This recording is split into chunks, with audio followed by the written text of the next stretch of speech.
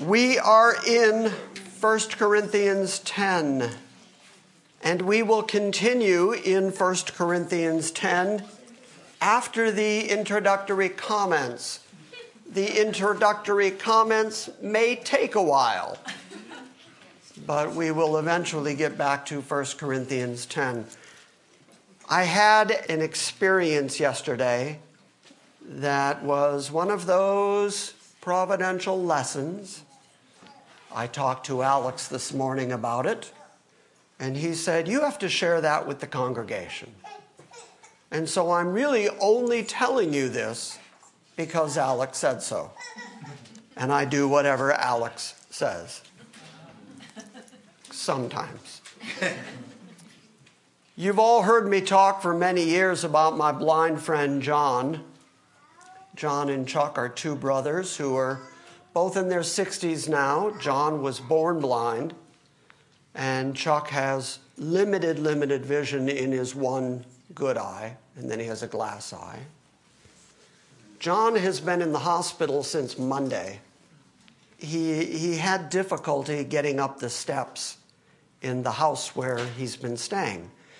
And that family has taken care of him, ever since his sister sort of abandoned the two boys. And they've done a good job of taking care of John and Chuck.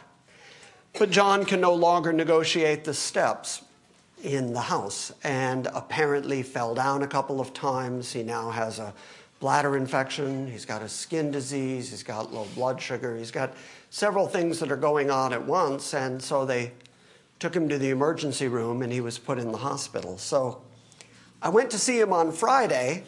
The reason it took that long is he didn't tell me that he was in the hospital till Friday. And so I said, "Okay, I'm going to come see you. Do you need anything?" And he said, "Bring me some peppermint gum."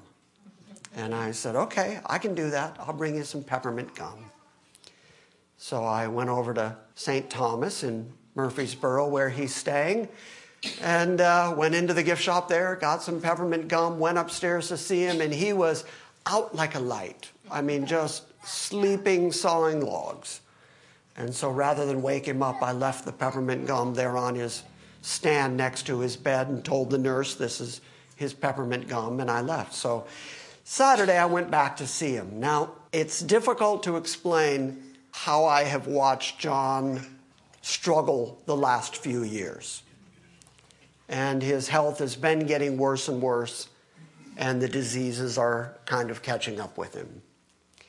And so there in the hospital, he was a fairly pathetic person.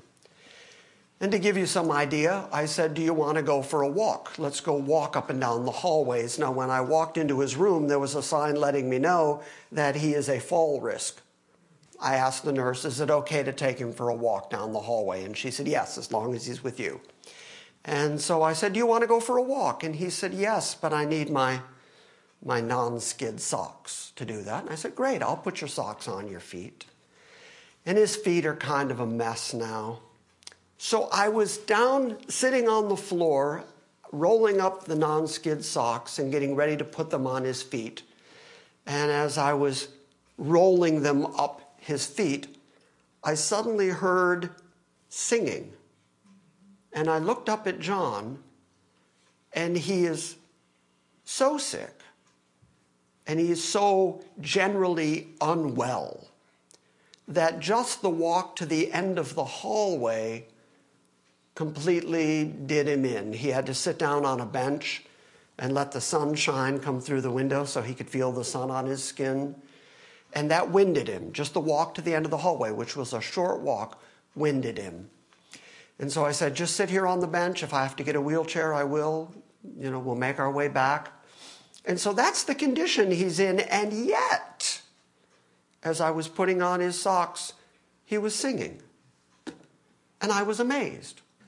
I've told you many stories through the years about John and his positive attitude regardless of the circumstances. But he was singing. He was happy. He was going for a walk with his friend. And despite his condition, he was happy. So I said, "Do you want me to get a wheelchair or do you want to walk back to your room?" And he said, "No, I want to try to walk."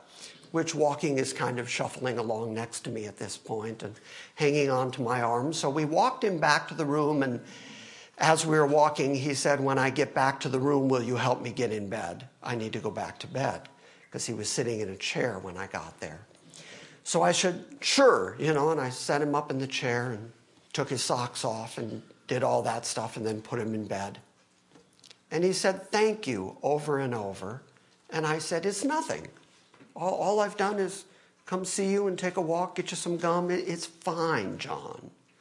He was grateful, and he was singing, and he was happy in the midst of all that. And it reminded me, yet again, of where John finds his strength. In the midst of all that, he put me to shame. I mean, I'm feeling bad about being there. I'm in a hospital for a couple of hours. I feel lousy. I'm seeing sick people. I want to get out of there as fast as I can. And yet John is showing me joy. And so last night I said to my daughter, this was the part that got Alex. That's a warning, just in case there are any dry eyes left in the place.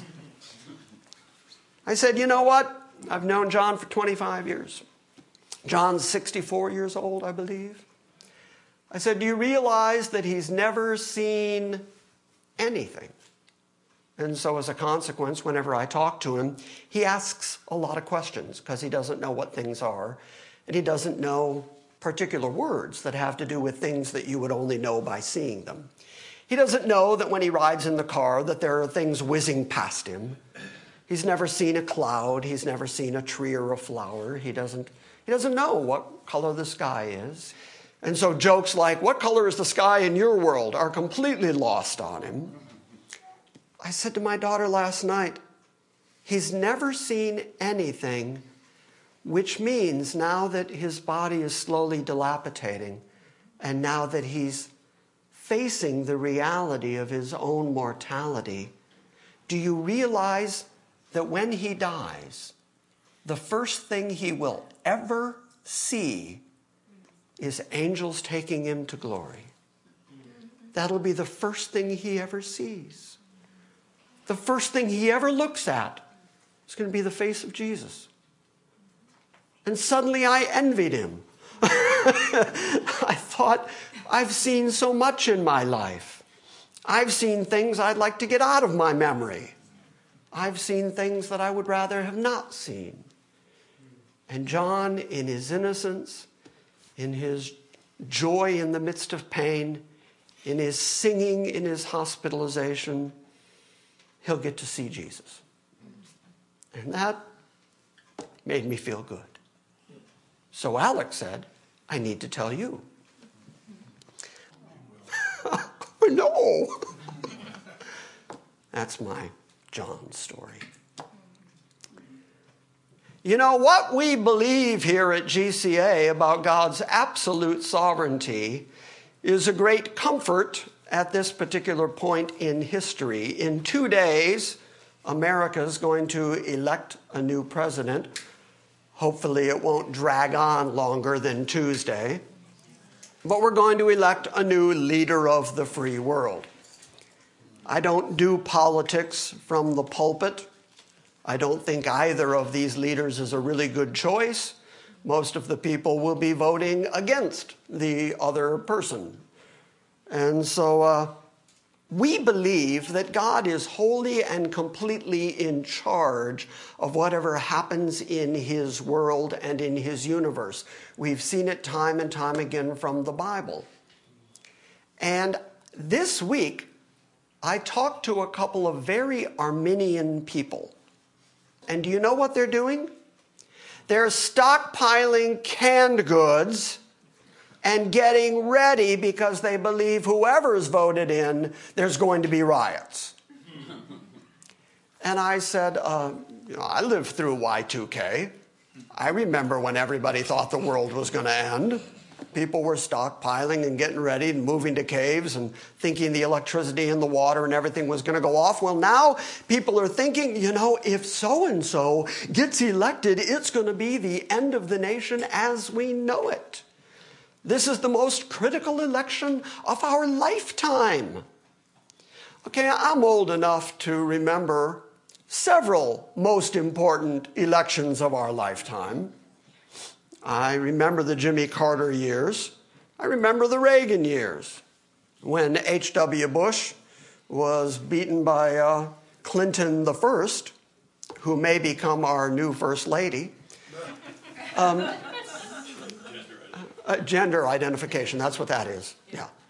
I remember at the time I was working over in Franklin, and when I heard that Clinton had won, I was aghast. I thought, oh, there it is, the most important election of our lifetime, and we've elected this guy. And you know what? I'm going to tell you something honest here. The second term of Ronald Reagan, when he ran for his second term, his slogan was, "Are you better off than you were 4 years ago?" And he won in a landslide. Because for the most part, people could say, yes, I'm better off than I was 4 years ago. So then Clinton was elected. And you know what? When he was elected, I was working a terrible job in Franklin, making terrible money. And 4 years later, if Clinton had run again saying, "Are you better off than you were 4 years ago?" I'd have had to say, yeah, I am. Because over the course of those 4 years, I worked.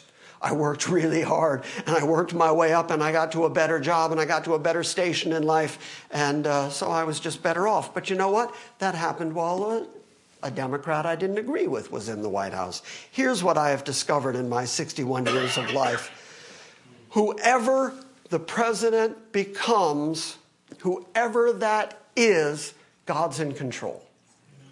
And these Arminians were wringing their hands and stockpiling food and predicting riots. And, oh, what are we going to do? And I asked them to their face, where's your God? Don't you believe that God's in control? Don't you believe that these things that he has predicted have to come to pass?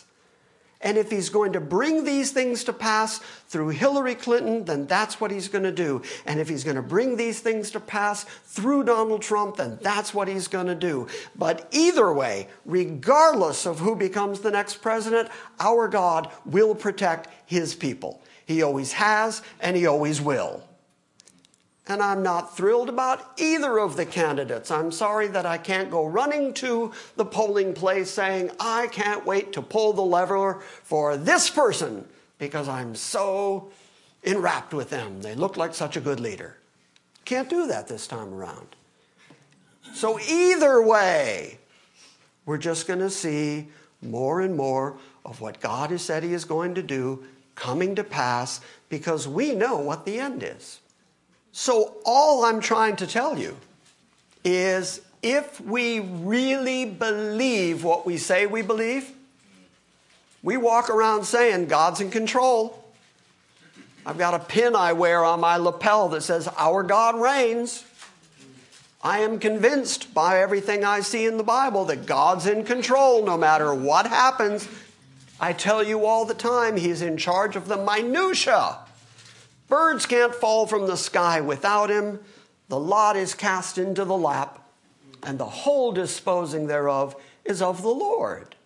If we're convinced that he's in control of everything that happens on this planet, then we don't worry. We're not scared because God will provide for his people as the world continues to unravel.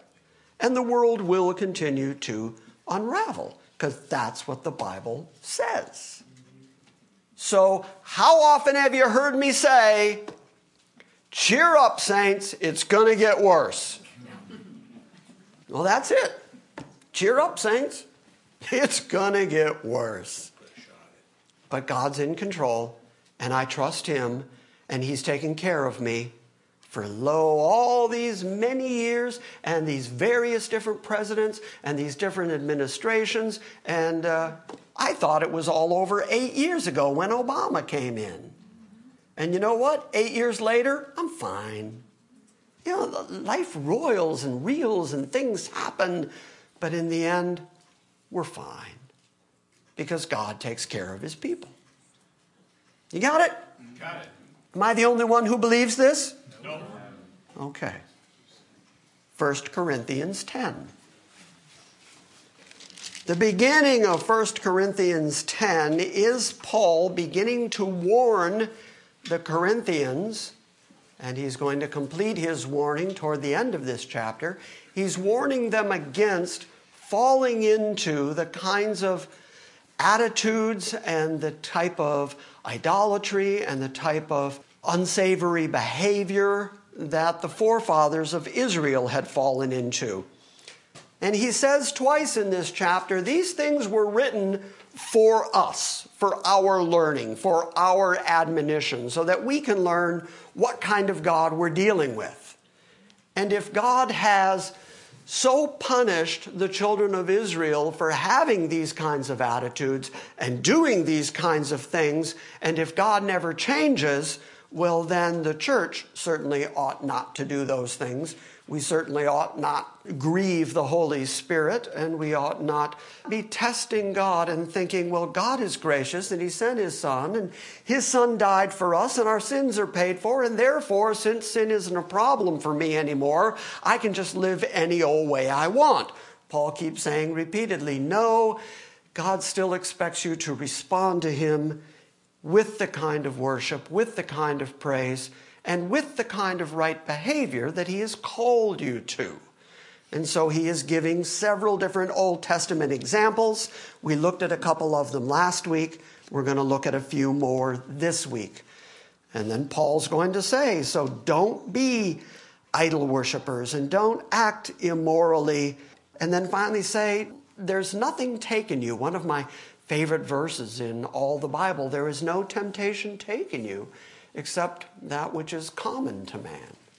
This has always been the way it is. As long as there have been people on the planet, they have been tempted to sin. They have been tempted to resort back to their old ways. As long as there's ever been people, as soon as there were 4 people on the planet, according to the book of Genesis, Cain slew Abel. There has always been sin in the land, but there is no temptation taken you except that which is common to man. And Paul says, but God is faithful. Which really kind of fits with what I just said. There's nothing happening here right now that hasn't happened before. We're reminded often that Paul was writing at a time when the Roman Empire was very corrupt. And yet God protected his own. You can go back before that and look at the Middle East, and you can see these kingdoms like Assyria and Babylon and what we've been talking about on Wednesday night. And these were terrible kingdoms and terrible leadership and armies that were killing and destroying and even destroying the cedars of Lebanon and frightening the animals and all of this kind of stuff. And yet God protected his own. So throughout history, we see God being faithful to his people no matter what. And so Paul's going to say it again. There's nothing that you've encountered in your life that isn't part of the human experience, but God is faithful.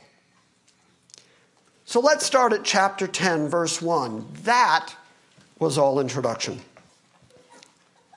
I do not want you to be unaware, brethren. I don't want you to be ignorant, brethren.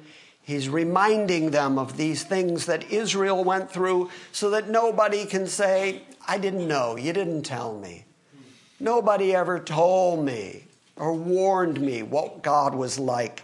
For I do not want you to be unaware, brethren, that our fathers were under the cloud and they all passed through the sea.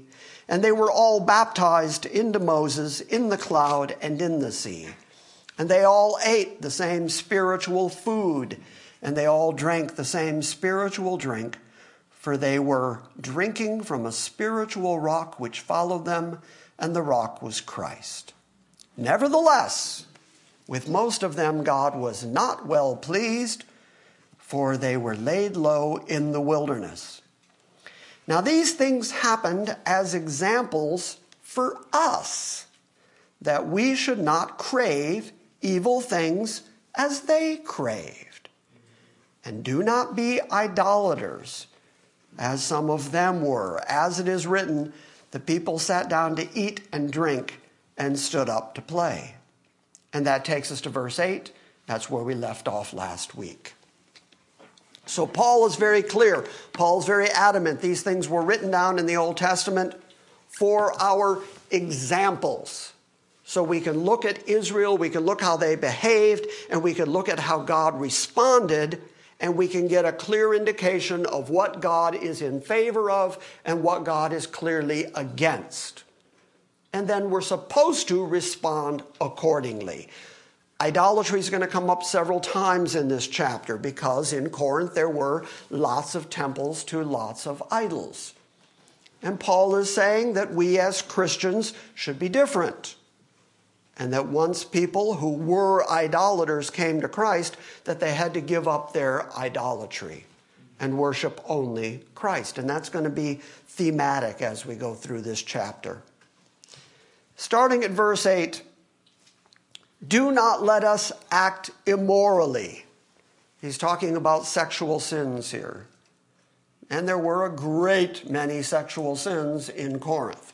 Temple prostitutes and all kinds of ill-gotten gain. I'll just leave it at that. Going on all over Corinth. Which is why I told you in the introduction to the book of Corinth that prostitutes were even known as Corinthian girls. Because the city of Corinth was so well known for all the debauchery that happened in that city. And so Paul has to tell people, don't be like that. Change your behavior. Bring it into conformity with what you say you believe. Nor let us act immorally as some of them. Who's the them there? That's our forefathers in Israel. Some of them acted immorally, and 23,000 fell in one day. Are you familiar with that story? Paul, for the next three things he's going to bring up, is going to go to the book of Numbers, and he's sort of going to work backwards through the book of Numbers. Turn to Numbers 25, and I'll show you that story. This is right on the heels of the story of Balaam and Balak. Balaam and his talking donkey. Balaam who got upset with his donkey, and finally his donkey turned to him and said, hey, enough with the beatings. I've carried you all these years. Haven't I been your donkey? When did I ever do this to you before? I can't help it, since we're talking about Balaam's donkey for a moment. You know that in the King James Version, a donkey is referred to as an ass, and there's nothing unclean about that. Elder Ward used to say, in the Bible, it's a miracle when an ass speaks. In real life, it's a miracle if he doesn't. So, yeah.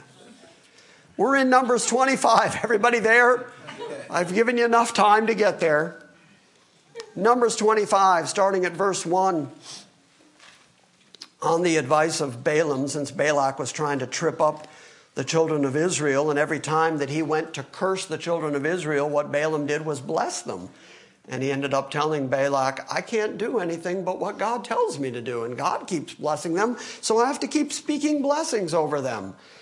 But then Balak figures out, well, if I just send some attractive people in there, then the men are going to be attracted to the women, and we can sideline them towards idolatry. And that's what happened, starting at Numbers 25, verse 1. While Israel remained at Shittim, the people began to play the harlot with the daughters of Moab, for they invited the people to the sacrifices of their gods.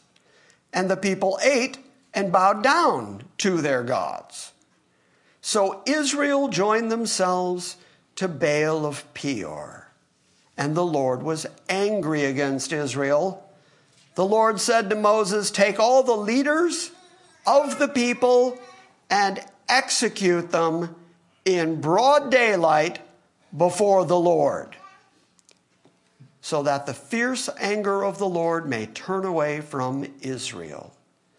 So Moses told the judges of Israel, each of you slay his men who have joined themselves to Baal of Peor.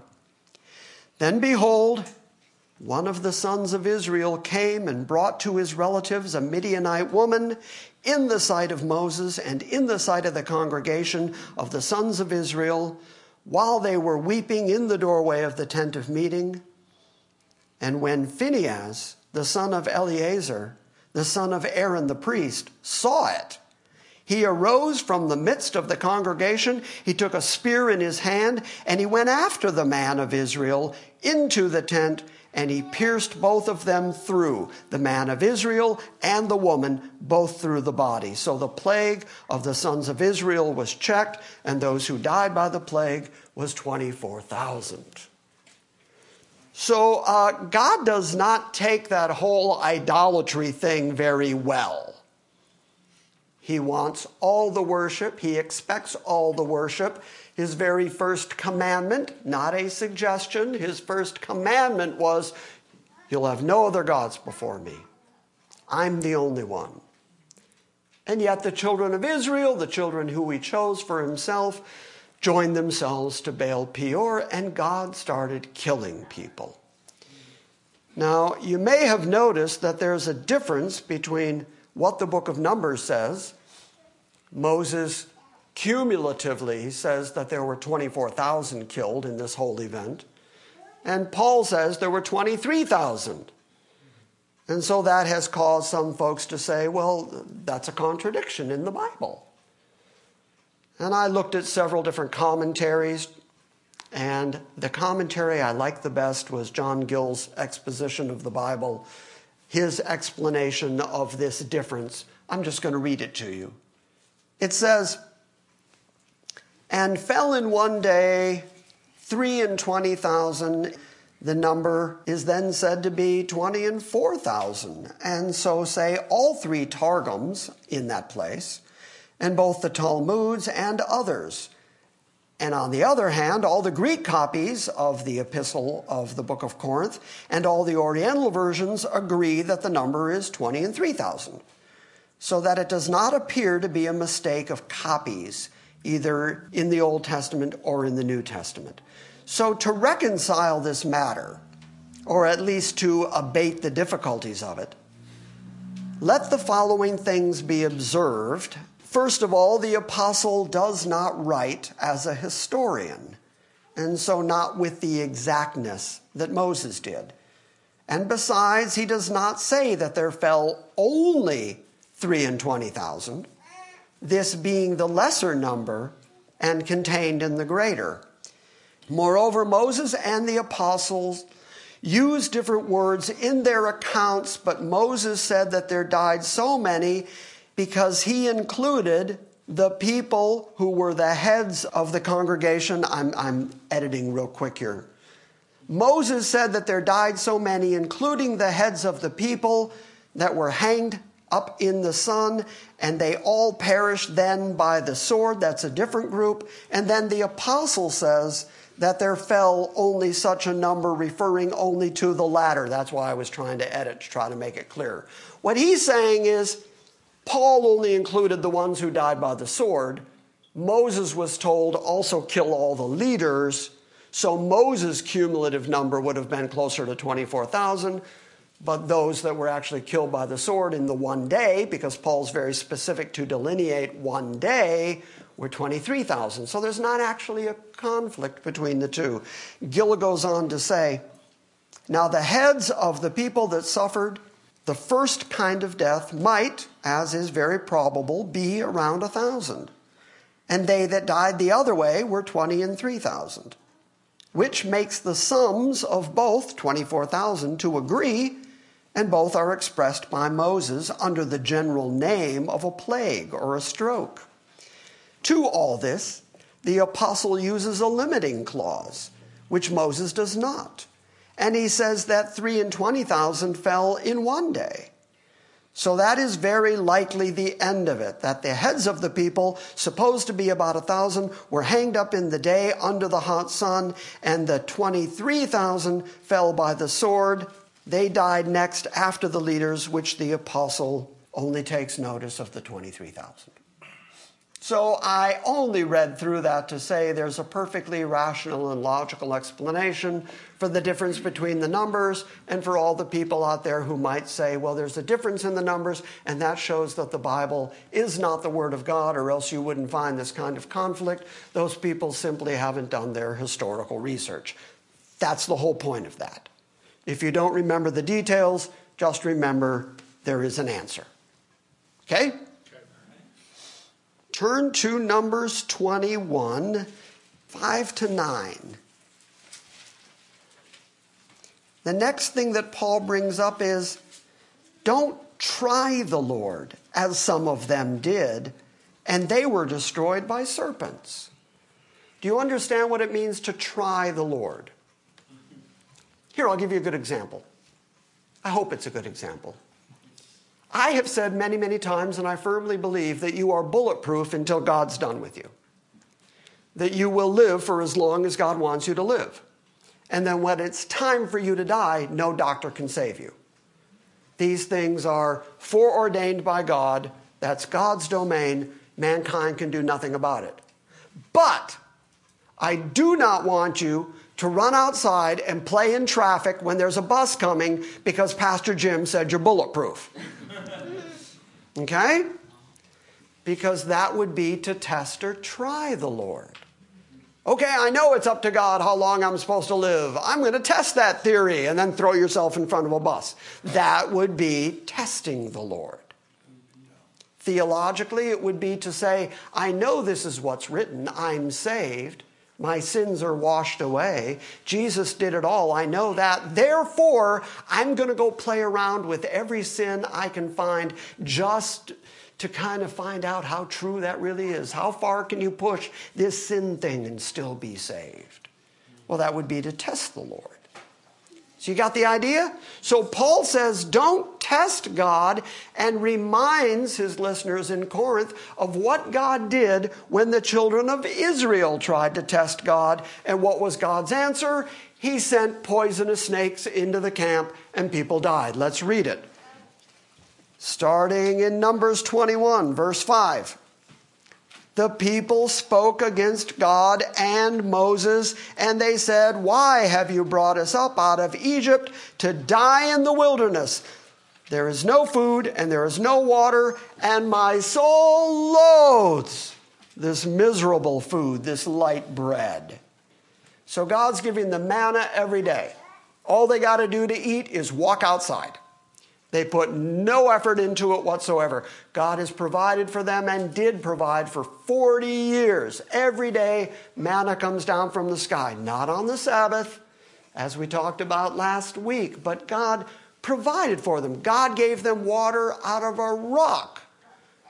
And yet, they reached the point of testing God, of trying God, and saying, well, I know what you've done. It was better when we were back in Egypt, when we were slaves. At least we had food we could eat there. You brought us out here into the wilderness to starve us to death. Now, granted, you're giving us food every day, but I'm sick of that food you give me every day. And so my soul has grown to loathe the light bread. And so I've concluded that what you planned to do was take us out here into the wilderness to kill us with no food, no water. God's providing food and he's providing water, and they're complaining that they don't like the food. Okay, that's what it is to test the Lord. Every one of you in this room, God has provided for you abundantly. You have so much stuff. He has provided for you way above and beyond. As I've often said, the only thing you're promised in the Bible is some food to eat and something to put on your body. To the children of Israel, that was go find food every single day, and usually one cloak. Usually one set of clothing. And that was God's promise. Food and something to cover your body. I promise you I'll give you that. Okay, everybody in this room not only did not have to go find food. Nobody went out foraging this morning, and driving through McDonald's doesn't count. Nobody went out and killed an animal this morning and skinned it and cooked it. And nobody went out and had to beat the grain so that they could make some bread. Everybody here had plenty of food today. And everybody in this room has at least one set of clothes. And most of you have more clothes than you know what to do with. You've got clothes in closets. You've got clothes in boxes. You've got clothes that you take out for summer and clothes you take out for winter. You've got seasonal clothes. You've got so many clothes. So God has blessed you abundantly. On top of that, you've got a place to live, and you've got a car to drive, and you've got carpet, and you've got air conditioning, and you've got so much. And yet, I guarantee you that every one of you have heard yourself complain at some point. Shame on us. Shame on us for ever complaining. Well, he's going to get to that. He's going to get to them mumbling and grumbling and whining against Moses. But it is, according to Paul, it is testing the Lord when he has provided so graciously, so abundantly for you, and you go back and say, more. I want more. I'm not satisfied with what you want for me. I want things for me, and you haven't given those to me. So here's what happened. The people spoke against Moses and against God, and they said, "Why have you brought us up out of Egypt to die in the wilderness? For there is no food and no water, and we loathe this miserable food." And so the Lord sent fiery serpents. That means poisonous snakes among the people, and they bit the people, so that many of the people of Israel died. So the people came to Moses and said, "We have sinned." You think? God has called you out. He's delivered you from Egypt. Remember that whole Red Sea parting thing? I mean, God is with you. He has a plan, and he has promised you. By a one-sided covenant that he made with Abraham, Isaac, and Jacob, he promised you he's going to take you to that land, and he's going to give you that land. How is it that you don't believe him? So the people grumble against God and against Moses. They don't like the food they're being provided with, and even have the nerve to say, "We're starving. You brought us out here to starve us to death. You're getting free food every day." "Yeah, but I don't like that food. I'm going to starve to death instead because I don't like the way God's providing." So God sends fiery serpents to change their attitude, and they come back to Moses and go, "We've sinned. We'd rather not die. We'd rather not have the fiery serpents. We have sinned because we have spoken against the Lord and against you. So intercede with the Lord that he may remove these serpents from us." And Moses interceded for the people. And then the Lord said to Moses, "Make a fiery serpent and set it on a standard or on a pole, and it shall come about that everyone who is bitten, when he looks at it, he will live." And Moses made a bronze serpent, and he set it on a standard, and it came about that if a serpent bit any man, when he looked on the bronze serpent, he lives. Now, of course, we've talked about this just recently in our Wednesday night studies, that eventually the children of Israel, prone as they were to worshiping all sorts of things, they began worshiping the brass serpent rather than the God who provided them the means of their healing, rather than worship the God who had delivered them from Egypt and given them food every day. They ended up worshiping the bronze serpent, until it was called Nehushtan, a thing of brass, and destroyed by Hezekiah, I do believe. So, here's the lesson. Here's what Paul's trying to tell the church at Corinth and trying to tell us. God has provided for you. God has given you plenty, and yet it is our nature to start thinking that we just don't have it good enough. And we complain about it. And he says that is a way of testing God. Do not test the Lord. After all, you've got your example. The children of Israel tested God, and God started killing people. Now, also, since we're talking about the bronze serpent, Jesus likened himself to the bronze serpent. As we saw last week with the rock, there were all these types of Christ throughout the Old Testament. And Jesus made the one-for-one correlation. That the same way that the people would come and gaze upon the bronze serpent, and then they would be healed of the thing that was killing them. And by the way, the thing that was killing them was serpents, and the thing that was raised up on the pole was the serpent that was killing them, the same way that Christ was raised up on a pole and became sin for us. He became the very thing that's killing us. And then everybody who gazed on the serpent, everyone who looks to Christ, is healed of the thing that's killing them. And so Christ himself said that he had to be lifted up and he would draw all men to himself. So even back here in the midst of God's punishment of Israel, he's teaching them. He's showing them who to look to, who to run to. He's teaching that there is an intercessor who will be able to bear the very thing that's destroying them. Paul's not done. Paul has already said, with most of the children of Israel, God was not well pleased. So don't crave evil things, and don't be idolaters, and don't act immorally, and don't try the Lord. In verse 10 he says, and don't grumble, as some of them did, and they were destroyed by the destroyer. Anybody here want to say you've ever caught yourself grumbling? Everybody better raise their hands. I better see every hand in this place raised.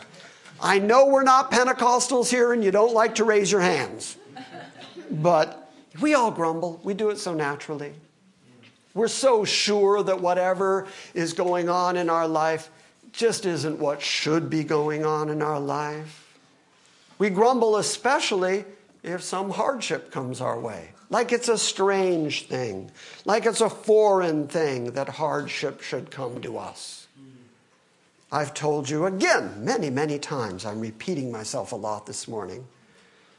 But I hear people ask that question, why me? And the proper answer is, why not you? Why are you any different than everybody else? And God, in his sovereignty, in his control, in his knowing what he's doing, needs to take you through this thing for his purposes, for his glory, and for your good. So Paul says, do not grumble, as some of them did, and they were destroyed by the destroyer. Go back in the book of Numbers. Keep going backwards. Go to Numbers 16. And we're going to go back to the grumbling part, and we'll see how God reacted to that. Are you getting a feel for this yet? That Paul is citing particular instances where the children of Israel did each of these things, and in every case, God punished them. In every case, God killed people. Every time that the children of Israel weren't content, weren't satisfied to say God is in control and God knows what he's doing, then God had to prove that he was in control and he did know what he was doing. And he did it a hard way. And so you would think that smart people would eventually figure it out and just stop it. Because it doesn't go good for you. It doesn't help you. You don't become a better person. Have you ever been around somebody who just never happy? Grumbling all the time. Never content. Aren't they fun to be around? Don't you enjoy it? Go seek them out. Come to my party. You'll bring everybody down. Come on. Grumbling people, never happy. Okay, everybody in Numbers 16. On the next day, all the congregation. This is verse 41. I don't think I said that. Numbers 16, verse 41. On the next day, all the congregation of the sons of Israel grumbled against Moses and against Aaron. Okay, now let's think about this for just a moment. Moses and Aaron were chosen by God. God specifically put them into leadership roles. God chose them specifically to lead the children of Israel. And what did the children of Israel do? They started thinking, I'm not that thrilled with Moses and Aaron. Maybe we should just choose a new leader. Yeah, God said these are the leaders, but, I don't care for the way Moses dresses. I don't care for his hair. He married an Ethiopian woman. I'm not real thrilled with that whole Moses thing. Chapter 16 is right on the heels of Korah's rebellion. This is after God has already done things like opening up the earth and swallowing people. If the earth opened up right now and Jean 2 disappeared down into the abyss, boom, gone, everybody in this room is going to straighten up. Everybody is going to go, yes, absolutely, I don't want that, not that. God has just shown, demonstrated among the children of Israel that he is willing to punish sin. And yet they're still grumbling against the leadership. On the next day, all the congregation of the sons of Israel grumbled against Moses and Aaron, saying, "You are the ones who have caused the death of the Lord's people." Okay, so after this has happened, after God has punished them, their view of it is not get in line, recognize who God is, worship God. Their attitude is, I need somebody to blame. There are people dying in the camp, and it's Moses' fault. It's Aaron's fault. We don't like this leadership anymore. So they grumbled against the way God was doing things. And it came about, verse 42, however, that when the congregation had assembled against Moses and Aaron, that they turned toward the tent of meeting, and behold, the cloud covered it, and the glory of the Lord appeared. And then Moses and Aaron came in front of the tent of meeting, and the Lord spoke to Moses, saying, "Get away from among this congregation, that I might consume them instantly." That's God's reaction. I'm not happy. God's answer is, you don't like what I've done? You don't like the way I do things? You don't like my plan?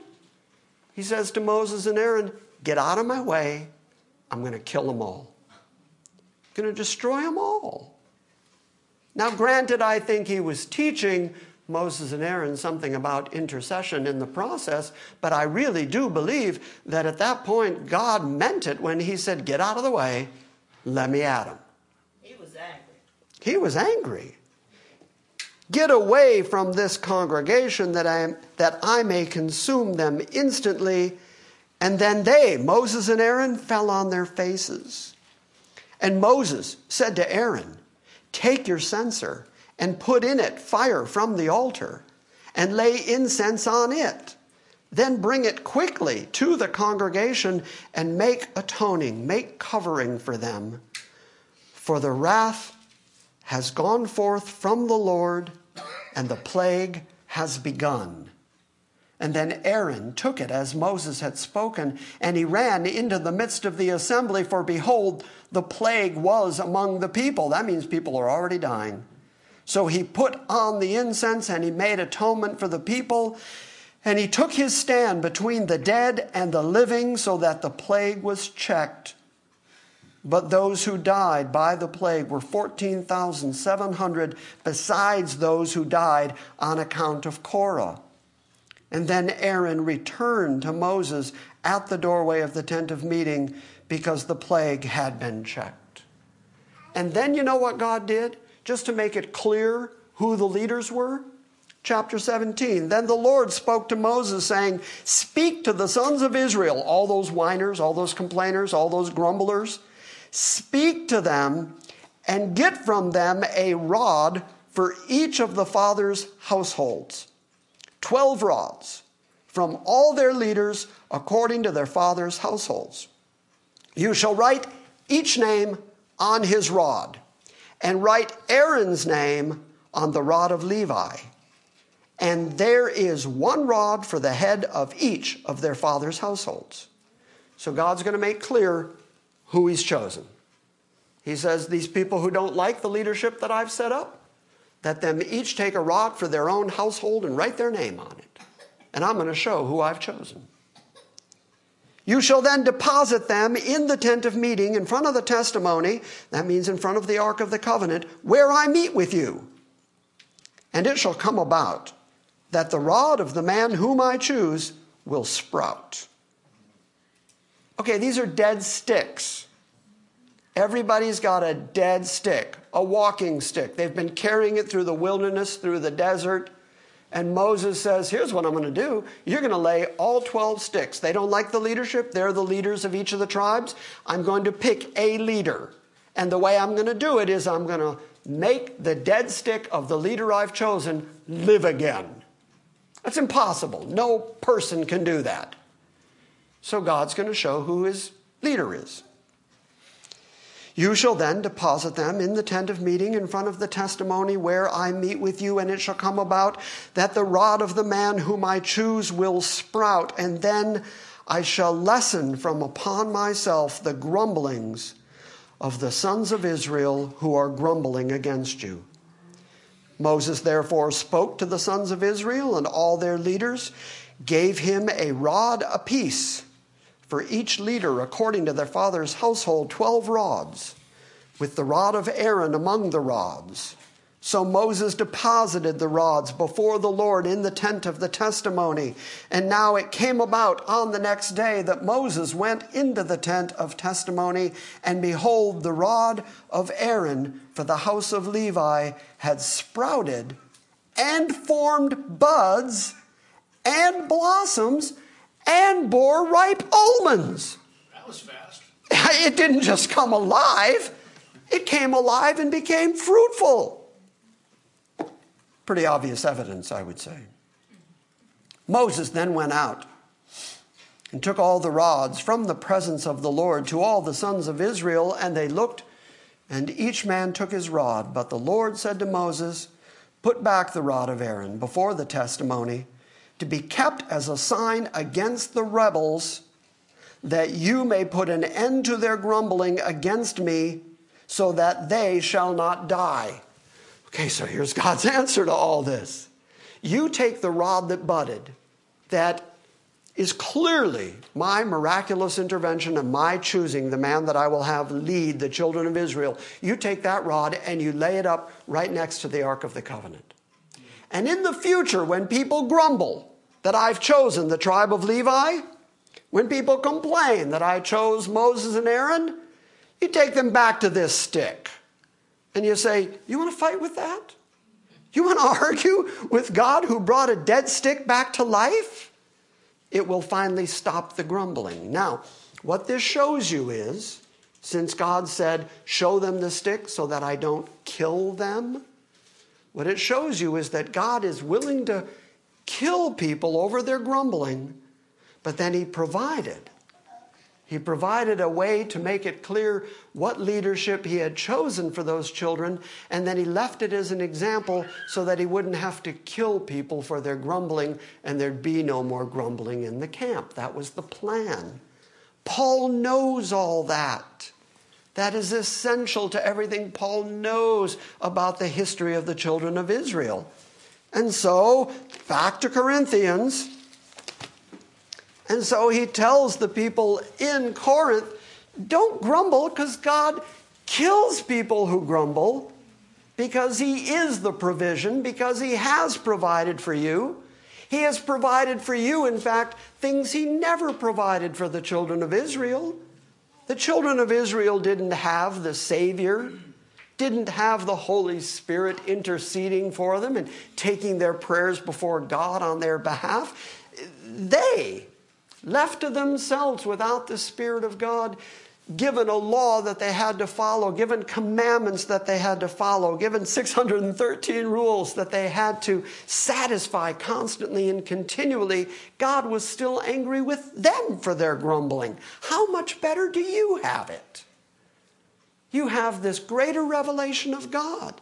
You've got the Spirit of God inside you. You've got the finished work of Christ guaranteeing your eternity. And you've got God who has blessed you abundantly. So on what basis can you grumble about anything? And that's Paul's point. So let's sum it all up. God was not well pleased with those children of Israel, and they were laid low in the wilderness. These things happened as examples for us, that we should not crave evil things, as they also craved. And do not be idolaters, as some of them were. As it's written, the people sat down to eat and drink, and they stood up to play. Nor let us act immorally, as some of them did, and 23,000 fell in one day. Nor let us try the Lord, as some of them did, and they were destroyed by serpents. And don't grumble, as some of them did, and they were destroyed by the destroyer. When God put the plague on them, the destroyer was let loose, and they were dying until Aaron interceded among the living and the dead. So do you get all those rules? Those are Christian rules. Those are New Testament rules. They're Old Testament examples, but they're New Testament rules. We're supposed to be different. We're not supposed to be like the world. The unhappy and grumbling, never content, idolatrous world. We're not supposed to be like that. We're supposed to be people who are thankful, people who are full of gratitude, and people who recognize that whatever we go through, this is God's plan for us. And so Paul says this. Now these things happened to them as an example, and they were written for our instruction, upon whom the ends of the ages have come. Therefore, let him who thinks he stands take heed, lest he fall. Have you ever encountered anybody, and I know I have a few times, I can point fingers and name names.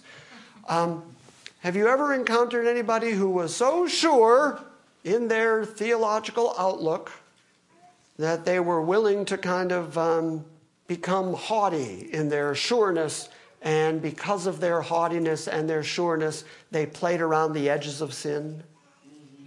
I see heads nodding. Yeah, we've all known people like that. Well, I'm a Christian. I'll give you an example.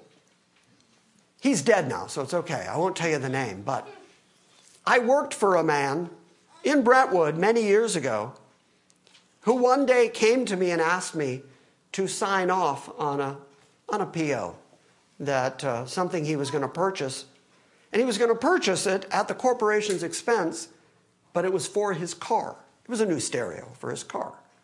And he wanted the corporation to pay for it. And since he couldn't sign off on it himself, he wanted me to sign off for it. And he was my boss.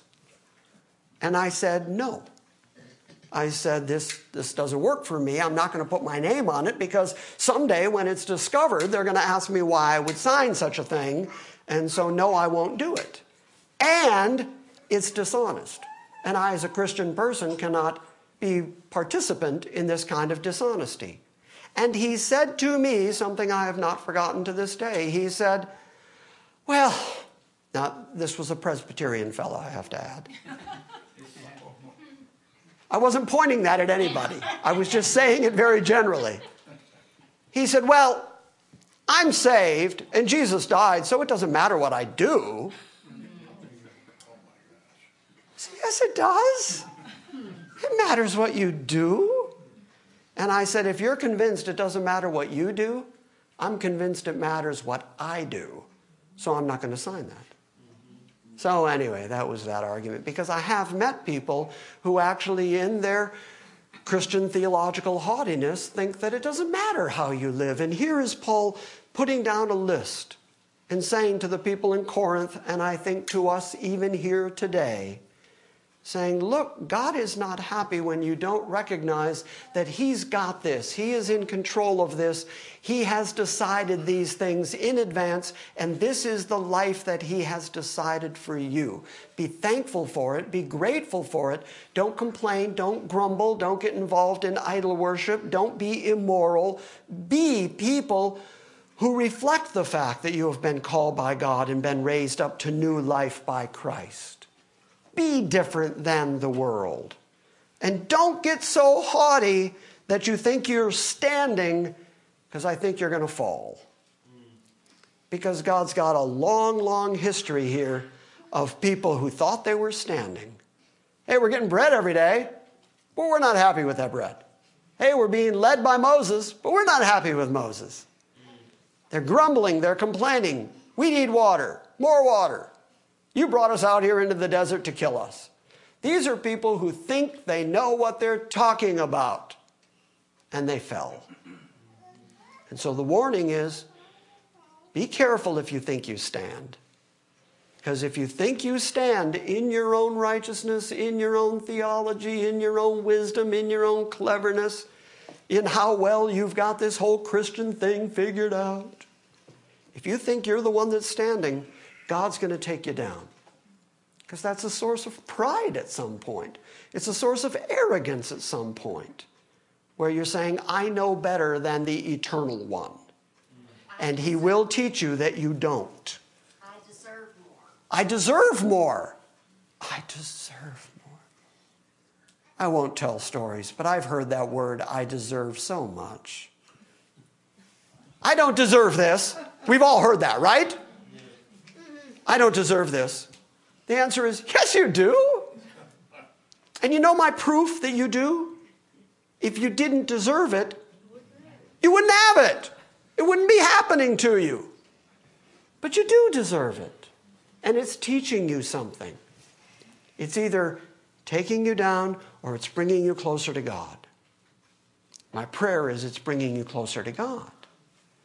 And so Paul's conclusion is, verse 13, there is no trial, no temptation that is overtaken you, but such as is common to mankind. But God is faithful, who will not allow you to be tempted beyond what you are able, but will, with the temptation, he will provide a way of escape that you may be able to endure it. So yeah, trials are going to come, temptations are going to come, hardships are going to come in your life. That's human life. Has anybody met anybody yet that's never suffered? Has anybody met anybody yet that has no hardships in their life?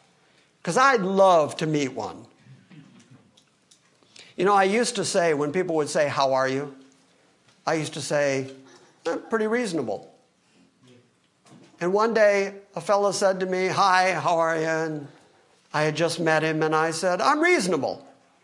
And he said, I am so glad to meet a reasonable man. I've been looking for you all my life.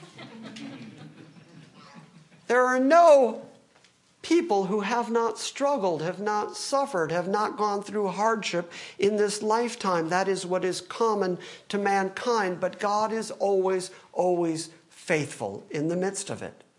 And you're going through it in order to teach you something, in order to drive you to your knees, in order to correct your way of living or stop your grumbling or get you away from your idols or stop your lascivious living. It's always, if you belong to God, it is always for your good that God's punishing you. I'll say it this way. When are you more fervent in your prayers? When everything's good or when everything's hard? And God knows that. He knows how he made you. He knows what you're like. He knows that the way to drive you to your knees is through hardship. Because there's nobody fervently coming to God, praying for deliverance when everything's great. When it's good, you're busy thinking you did it. You're busy thinking, yeah, I've got the formula. I've worked this out. No, but you will pray to God and you will recognize who God is and you will cry out to God when you go through difficulties. And he knows that. So he will use the difficulties to bring you to the place that he intends for you to be. And that's the way he works time and time again in the Bible. There is no temptation taken you, but such as is common to man, but God is faithful. And he will, with the temptation, that's a real key phrase. The reason that people so often give for the things that they do, for their grumbling, for their idolatry, for their lascivious lives, the reason that they give time and time again is, well, I was tempted. And I was tempted beyond what I was able to contain. I was tempted, and that temptation took a hold of me, and it was so strong I couldn't do anything except act on it. And God says, there is no temptation taken you, but such as common.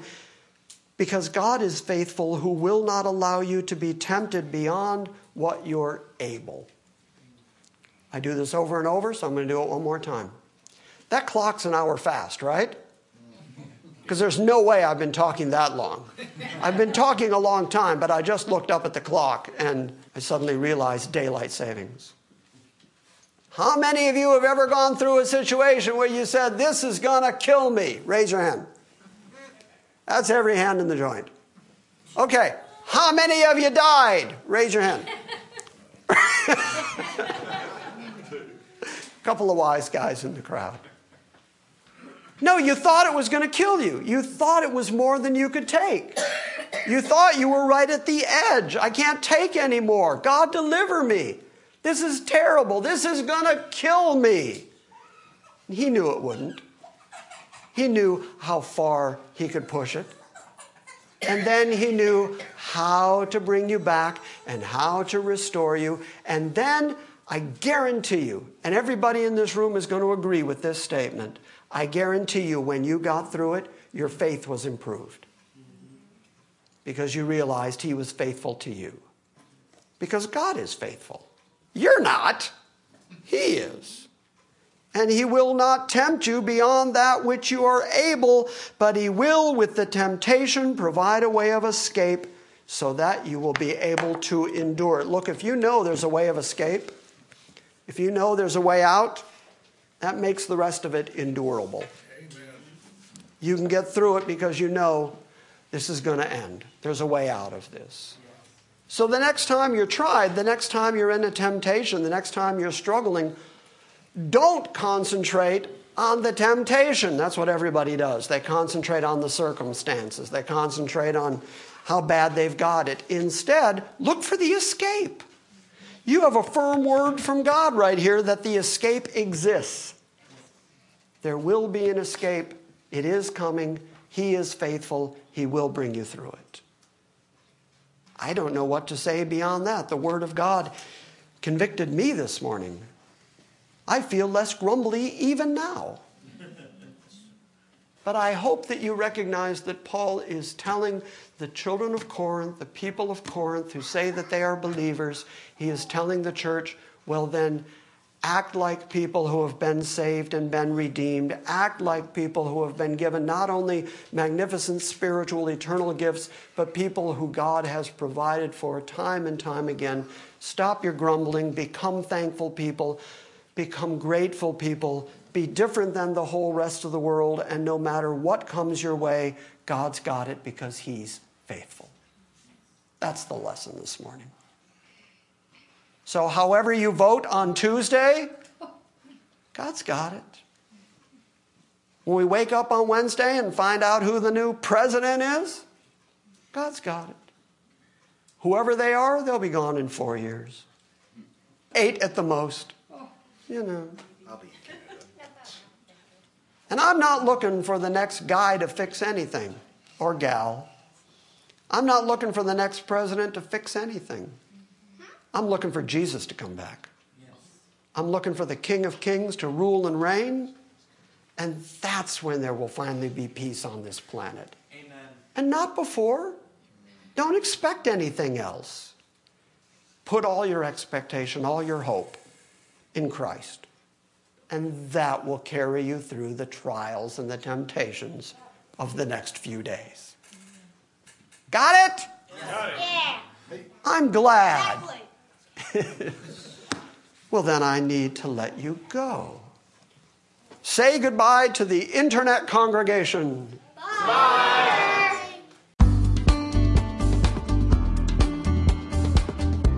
Thank you for listening to this Sunday morning message from Grace Christian Assembly. Please visit our website at salvationbygrace.org and join us next time when we gather around the Word and study God's sovereign grace.